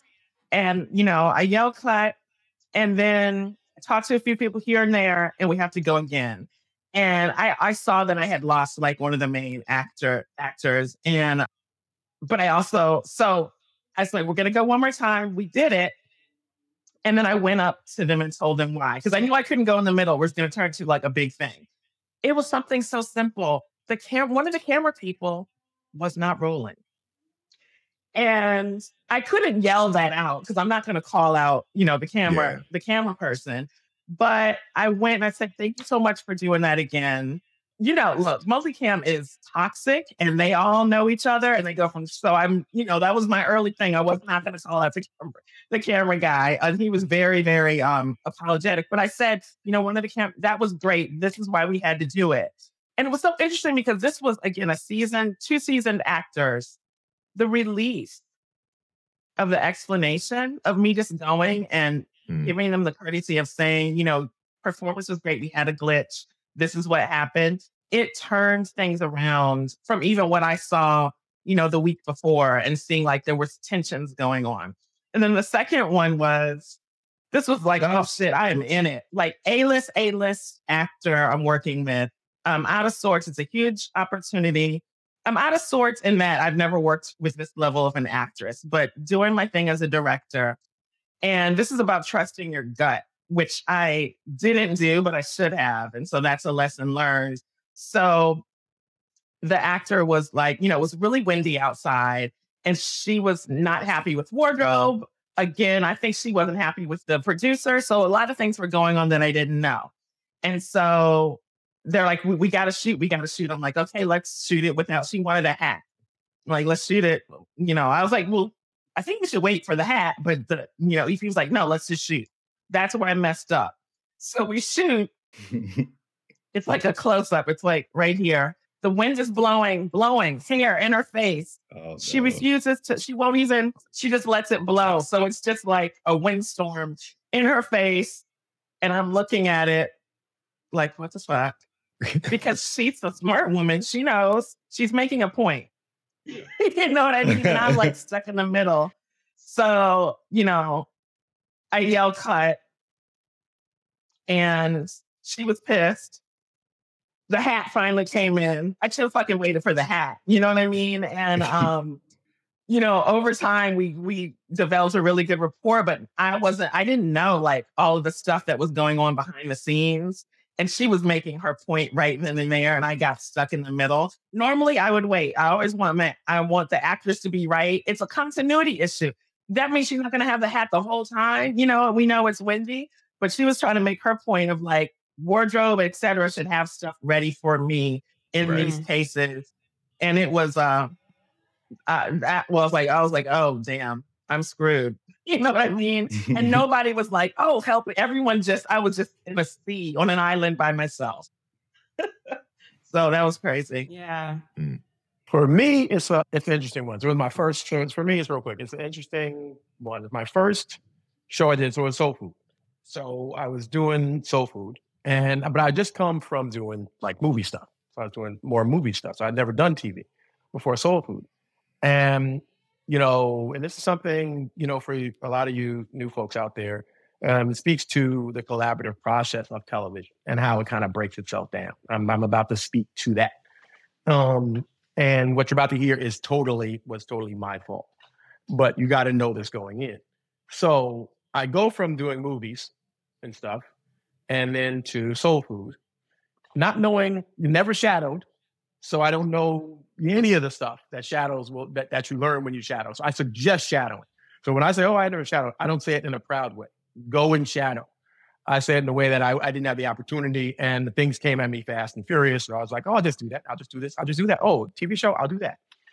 So I get there. They flew me out to Toronto. Soul Food shot in Toronto. So I flew me out all the way to Toronto. They gave me a nice hotel room, my first episode. So they give me this big suite. Felicia gives me this big suite and everything. So I happen to be dating this really jealous girl at the time. And that speaks a lot to the conversation. And you'll see why. So, always had to check in with her. Oh, I'm here now. Oh, I'm there now. I'm there. So I never knew what a tone meeting was. So for you folks that are new, go Google tone meeting or watch Pete Chapman's Let's Shoot podcast, and he'll tell you what a tone meeting is and how to deal with them. Because what I'm about to tell you is I did the wrong way. So Felicia did very long tone meetings. And because she wanted the directors to know everything about the show, the backstory of the show, from the movie and how the difference with the show and then how she created the show and then where the characters are going. So you knew everything when you got on set. So you could answer the actors. Because she didn't really have writers on set that much. They would come down, but it really was a director's set. But in order for that to be, you had to know all your stuff. So I get there, she's like, well, she has very full days and Felicia was always on set, she was always writing. So her assistant called and said, hey, so Felicia's going to come by your hotel room after work to start the tone meeting. And I was like, okay, cool. So I'm thinking she's going to come by the hotel room, we chill, whole nine. So she gets there, books and ledgers and everything out, phone, books, laptop and all the things. And, so we're sitting down in the living room portion and because the bedroom portion is a whole separate room. And my phone keeps ringing, and it's my girlfriend. Hey, what are you doing? Why are you there? Why is the showrunner come there after work? Isn't it after 5 o'clock? I'm like, that's not how this works. I gotta go. And I go and sit back in there, and the phone rings again. And I don't answer my cell phone. And then she starts calling the actual room. So, I'm doing this, trying to do this dance, and the showrunner, that is Felicia D. Henderson, is watching this dance go down. She's literally watching it all play out. And then she, sweet as pie, would be like, okay, well, are you ready back? Are you ready again? Can we restart? Then we restarted there. I was like, oh, yeah. And I was like, oh, I'm ordering some food. You want something? No, I'm order some food. I'm like, oh, no. She's like, okay, you're going to order food. Okay, well, So I'm doing all these things. And finally she's like, and then one time my phone rings again and I go and answer it in the bedroom because she's yelling. So I go in the bedroom.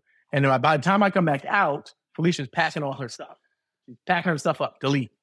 And she said, no, we'll just finish another time. I'm just gonna go because everything's a lot of stuff going on here. So I'm just gonna go. And and then right as she's getting there to go up, right as she's about to go out the door, the room service comes in with food and everything. I was like, okay, well, I guess I'll see you tomorrow.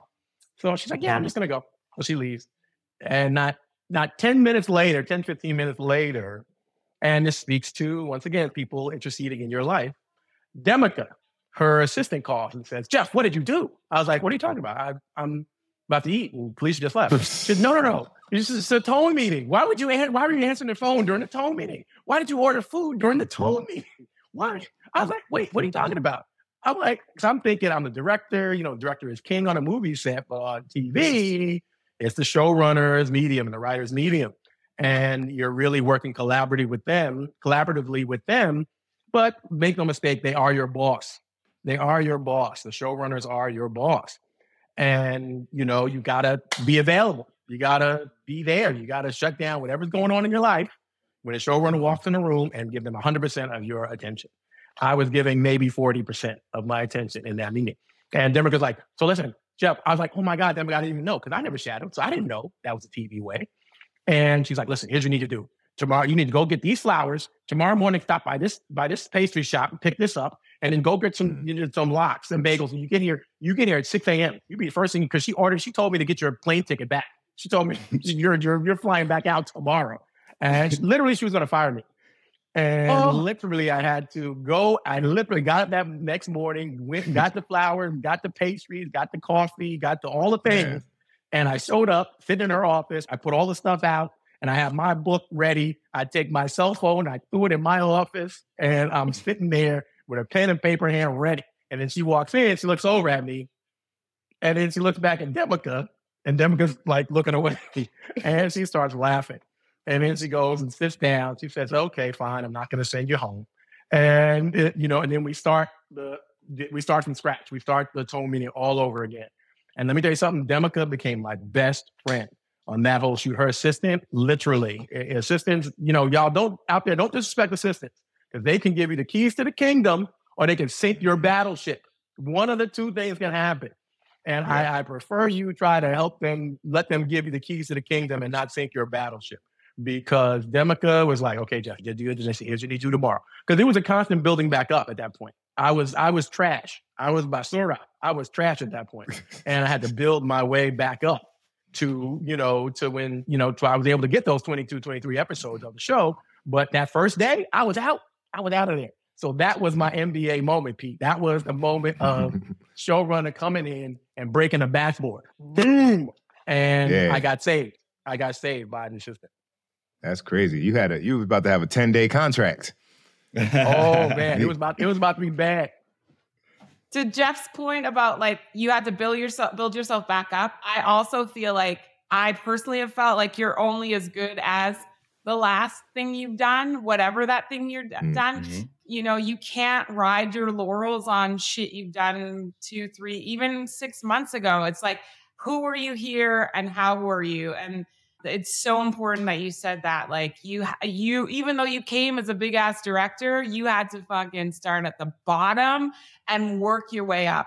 And nobody cares what you did on that show now at all. You're constantly True. Like, it's True. hard. But in that regard though, Anya, to keep the conversation going in that regard, is like Felicia has hired me since then. She's hired me in numerous other shows. Sure. Quad, and then she hired me in Single Ladies. But like, so I agree with you. It's just about, you can't get in your head. Like I could have gotten my head and just been like, well, you know what? Fine, I'm going home. If she don't like it, and believe me, I've seen people do that. I've seen people self-destruct that way. And I did not. I was like, you know what? You're right. I'm going to kowtow. I'm going to do what I got to do because and also it's not even so much kowtow. It's like she deserves respect. I didn't know I didn't know what that was. So I didn't know how to do a tone meeting. I didn't know, you had to pay attention and all these things that were happening. I just thought, they gave me the script, right? So what do you need to be here for? Why do you need to meet with me? I got the script. Yeah. So it was one of those things. So it's amazing. The beauty of it is your podcast informs a lot of people to stuff like this. Facts. So I beg people to watch it. Yeah, no, anybody listen, there's so many people's names that are being mentioned in this conversation that y'all should literally Google, look up, watch their shows, because it's a history of Black television and how we got here, but also just there's so many different things that you can take from all these people. And some of the people we talking about have been on the show. So you can get even more of a perspective, like Millicent and some other folks. So you guys are I want to be respectful of your time, and you answer so many questions in one question. So I only have one left. And, we are coming out of a, we've yet to, I guess we're coming out of it. We're coming out of a strike, 2 strikes. I last worked on May 2nd, showed up. They said, you can go back home, because I wasn't sure what we were doing. But with our writers on that show were like, there's nothing happening. Personally, I go to Montreal in late December, to do a 2-block episode of a show. So that'll be back to work for me. But we're all entering a new industry. We got new contracts. We've got a soon to be determined new normal. One thing that I've seen from a few folks that are on shows is that writers' rooms have been cut to the minimum. Interestingly, perhaps an adverse reaction to some of the negotiating points, right? Shows that normally would probably have maintained 12 writers or whatever, now 6, But what are you thinking about? What are you preparing for? What's your where's your head at as you prepare to get back to work in 2024 in this new landscape of episodic television? I'm trying to convince myself that I would still remember how to do it. It's been a long time, and I've been really focused in this time off. It's like, what can I do to stay sharp? Is it like studying more movies and TV shows? Is it photography? Is it just trying to find a creative outlet? So for me, I'm just really trying to get my head back in the right place. I start in January, top of the year, on the show that I've done before, which is nice, but just regaining whatever, swagger or feeling or confidence or whatever that thing is that makes us want to be directors, just trying to recapture that so you can go back into that space and be confident to lead a team. It's a great answer. I'll say this. As you said, they're cutting writers' rooms. Every budget is being cut, including production days. Like some shows that normally did 9 days are now doing 7, and they double up. So just wrapping my mind around being as efficient as possible and leaning into my, low budget guerrilla style filmmaking, because that has been my bread and butter in a lot of ways, and realizing that a lot of people don't know how to do that because they've never had to do it. So knowing how to, get the same type of quality and content in a shorter time frame is a unique skill set. So just kind of leaning into that, because, these purses have been, they getting tight, and everybody's holding those purse strings even tighter. So having the ability to say, okay, it's cool what the budget is, we're going to be able to work within those parameters has been a thing. But like Daniel said, just, getting back on that horse, getting the sea legs up. I started running again, getting the legs going again. Like, okay, because when you're on your feet all day, you haven't been on your feet in months. I mean, this is longer than the pandemic, honestly. That's true. So it's definitely going to be a reacclimation process. But I think more so than anything, I think a lot of people are realizing how, how much of an amazing opportunity it is for us to make shows, and to the process of creation. I think it was never really taken for granted, but I think now even more so for all of us in whatever department we're in, will hold it special, because, we know what it's like to not have it for such a long amount of time. So I think I don't know if environments won't be as toxic, at least for a little stretch, but people are going to be happy to be back working. And I don't know if there's a level of humility, because a lot of folks got humbled the last couple of months. So maybe that'll play a part, but, should be interesting. So true about being fit, Carl. The whole standing, and that's so true. Yeah. I mean, because, when you're in it, you don't really think about how because when you're consistently doing it, you don't think about the state of mind you're in mentally and physically, and until you're not doing it, you're like, oh wow, I haven't stood on my feet longer than an hour in months. Like, and I'm normally used to stand on my feet for 10, 12 hours. And you're going to bed at a consistent, like, nice time, Yes. and you know, That's a like, big all Yeah, that you stuff get is 7, gonna 8 get hours of disrupted sleep. Like, yeah, Mhm. so it's definitely gonna be interesting. if you don't have a Jeff, job. you asked what's the question? I said, what's the question again? So Kind of, how are you, in a nutshell, how are you preparing, or where's your mind as we get ready to get back to work in 2024 in a changing industry? I think it's interesting. I thought that was a question. It's just a scary question.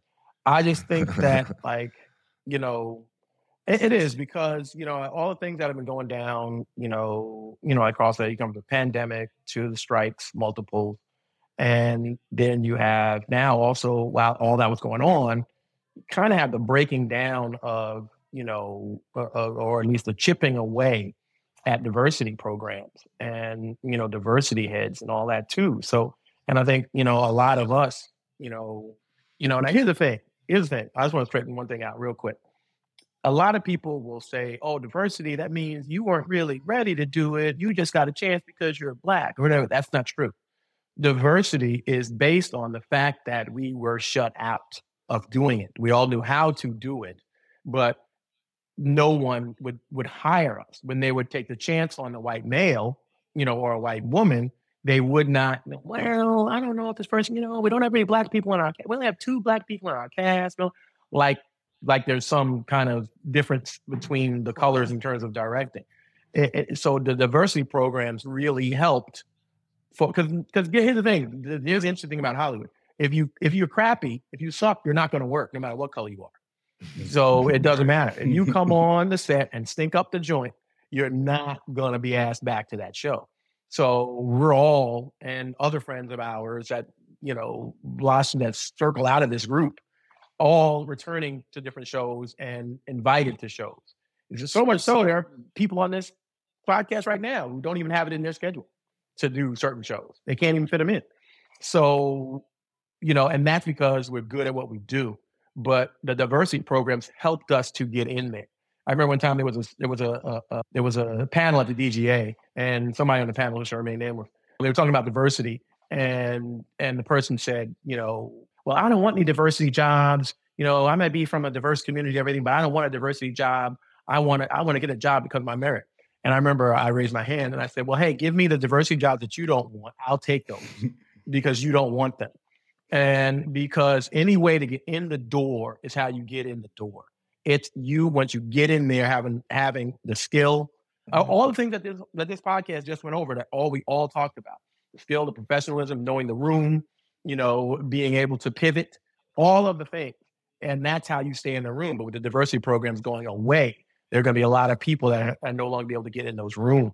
And it's going to be up to us to, kind of look for the next, Dan's and Carl's and Monique and Anya. It's going to be up to us to look for those next people and try to help them in. It's like what Anya was saying, talk good about people and help other people in, because there's enough jobs for all of us. And we just have to make sure we, champion the right person and the right folks that are going to be able to get in there and then shine and do well. Because sadly, when I saw all during the, break, if you want to call it that, but during the strikes and everything, how they were whittling down the diversity things, it really scared me. So when you ask that question, Pete, it's a little loaded, because I get a little like, wow, so it's what's going to happen now kind of scenario. And I don't know, really. I don't know. All I know is I'm going to try to keep my head to the grindstone, my nose to the grindstone, and keep, moving forward, keep helping as many people as I can help in whatever, producing director job I get. And, when I see the director's list come across my desk, I'm going to add names to it and, try and, cross some names out and add some other names in there and be like, well, this person, but, here's some people we can put in there too. I mean, because you got to do that. I mean, I just want to be real, because I love the fact that your listeners really listen. And I've gotten calls from the podcast. I've gotten calls from people and emails from people, and they're like, oh my God, I'm so glad you were so real on the podcast, Pete. It was amazing. And I love that people will listen and then they'll apply it to what they do. And I think if we're all here given these gems and jewels, they should listen, and they are. So, know that now it may have to do it differently. If you're from a diverse community, you may have to do it a little bit differently than we were doing it, right before the strikes and the pandemic. So just know that. Yeah. It sucks that we have to have these programs because none of us want to be hired because we're diverse. We want to be hired because we're good, and we are good.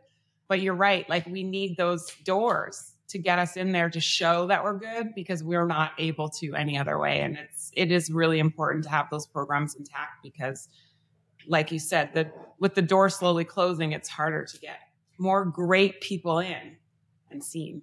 I'm just going to be cold because I'm going to go do a show and it's in the Arctic. So I'm looking forward to figuring out how to stay warm. Well, Pete's going to be cold too. Pete, you better be... Pete's going to be cold too. Pete, you better be ready for Montreal. Yeah, you got Montreal. They have a whole underground city. Yeah, I looked it up on my phone yesterday, like, what it look like out there? And I was like, I'm sorry. It's cold. 22 feels like 8? What? It's cold, man. Canada Goose. Hey, this is a little endorsement. Canada Goose.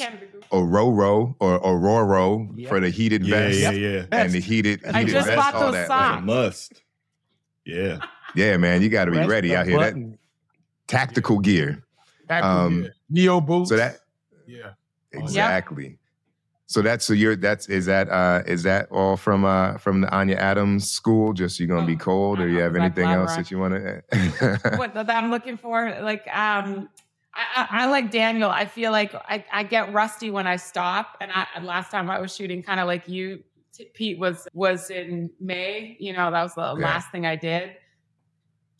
Also with this time, I think we got acclimated to space and like fitness and the whole thing. So like, I'm going to be leaving home. So that's also a thing that, I have a little, there's a positive and negative to that because I love where I live and I love my community here.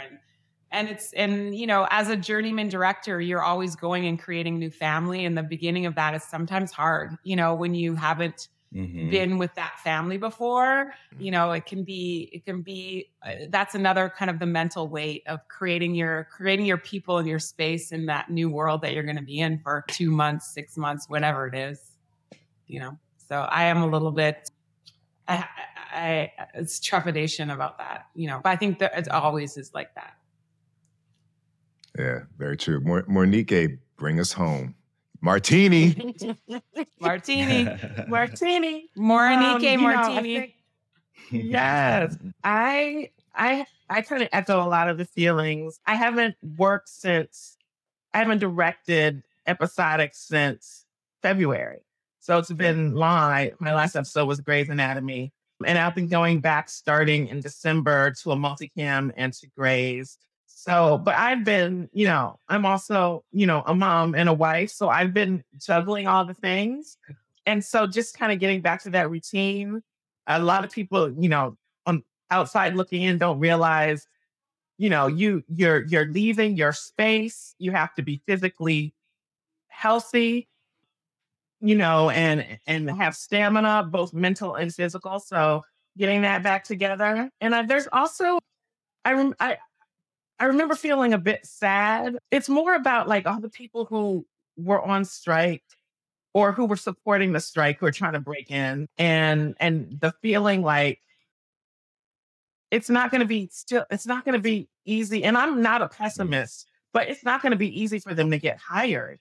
Hopefully, they did make some relationships, but I'm feeling bad for them thinking, okay, now, I'm in now, you know what I mean? And it's like the episode counts are going down, not just the writing rooms, but the episode counts. And so even, just some directors are still looking for, where am I going? What is going to be my first episode? So, just a little bit concerned for that. But like Jeff said, always giving back and trying to give opportunities or information on how to navigate to other people. And real quick, I just want to say, I was there when Jeff won for Book of Love. Oh, dope. At American Black Film Festival. Acapulco Black You were Film there? Festival. And I was there. You were Yeah, and it was so inspiring. And he was so New York on that stage. He was like, it was amazing. But the journey is long, so I think people just need to understand that it's never overnight. As much as it might seem that way, it just isn't. Yeah, that was in the 90s or early 2000s. Yeah, yes, that was it. Well, I love it. I appreciate everybody taking the time on a Saturday morning, while we got food probably about to be warmed up, continue eating from that Thanksgiving meal the moment we get off. Pete. Thanksgiving weekend. Nah, y'all are the best.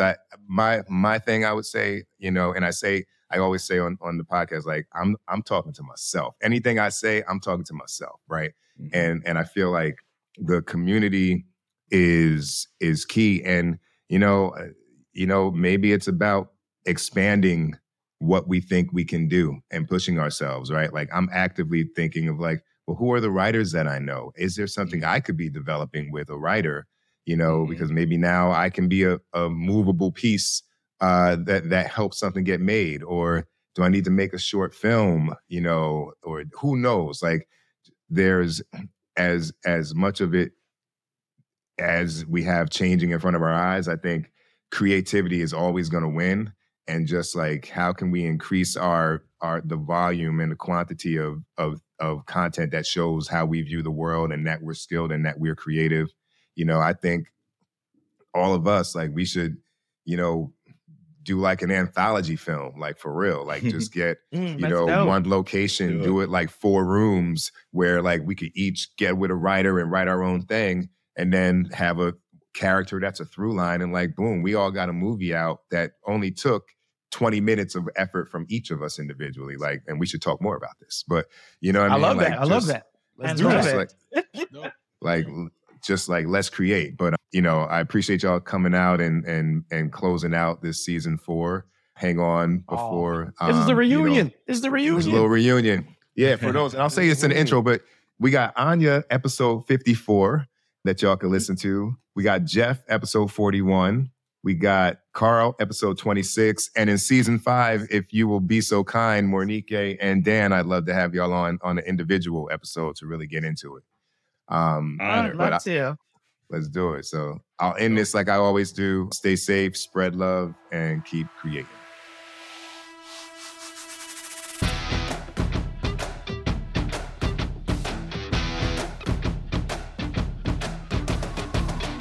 What's up, people? This is Pete Chapman. Follow me on Instagram and Twitter via @PeteChapman. Follow the pod on IG via Let's Shoot with Pete Chapman, and hit up our mailbag with questions, suggestions, or hey, donations if you're feeling like it, via Let's Shoot with Pete Chapman @gmail.com. And just in case you need to know how to spell it, that's Pete with the last name CHATMON. Let's Shoot with Pete Chapman is produced and edited by the multi-talented cut creator Tristan Nash. Assistant produced by the young mogul Jada George, and features the wonderfully gifted Kelly McCreary as our announcer. It's written by yours truly, but I mostly come up with these questions on the fly, which you've probably noticed. Let's Shoot with Pete Chapman is sponsored by Sweat Equity, so go ahead and get your podcast swag via PeteChapman.com and leave a review on iTunes if so inclined. That shit matters. All right, hope y'all enjoyed that first official roundtable here at the Let's Shoot with Pete Chapman podcast. If you like that, we'll keep bringing them back. I found it to be a very pleasurable time. Take some of the weight off me. We had no questions prepared. I was just kind of freestyling and talking. So I hope you enjoyed that. We'll bring more of those to you in season 5. Again, thank you for everybody for your support thus far. 60 plus hours of me sitting at a mic talking into the void, and we're still here. So as always, I don't know when season 5 will begin. I have a feeling I'm going to start needing to get those interviews going right after the new year, but follow me @Pete Chapman, Let's Shoot with Pete Chapman, and you'll be the first to know when the upcoming drops will be. And I'm wishing everybody a safe holiday season, a very happy new year, a beautiful start to 2024. May all your creative, family, professional, and personal dreams come true. And as always, stay safe, spread love, and keep creating.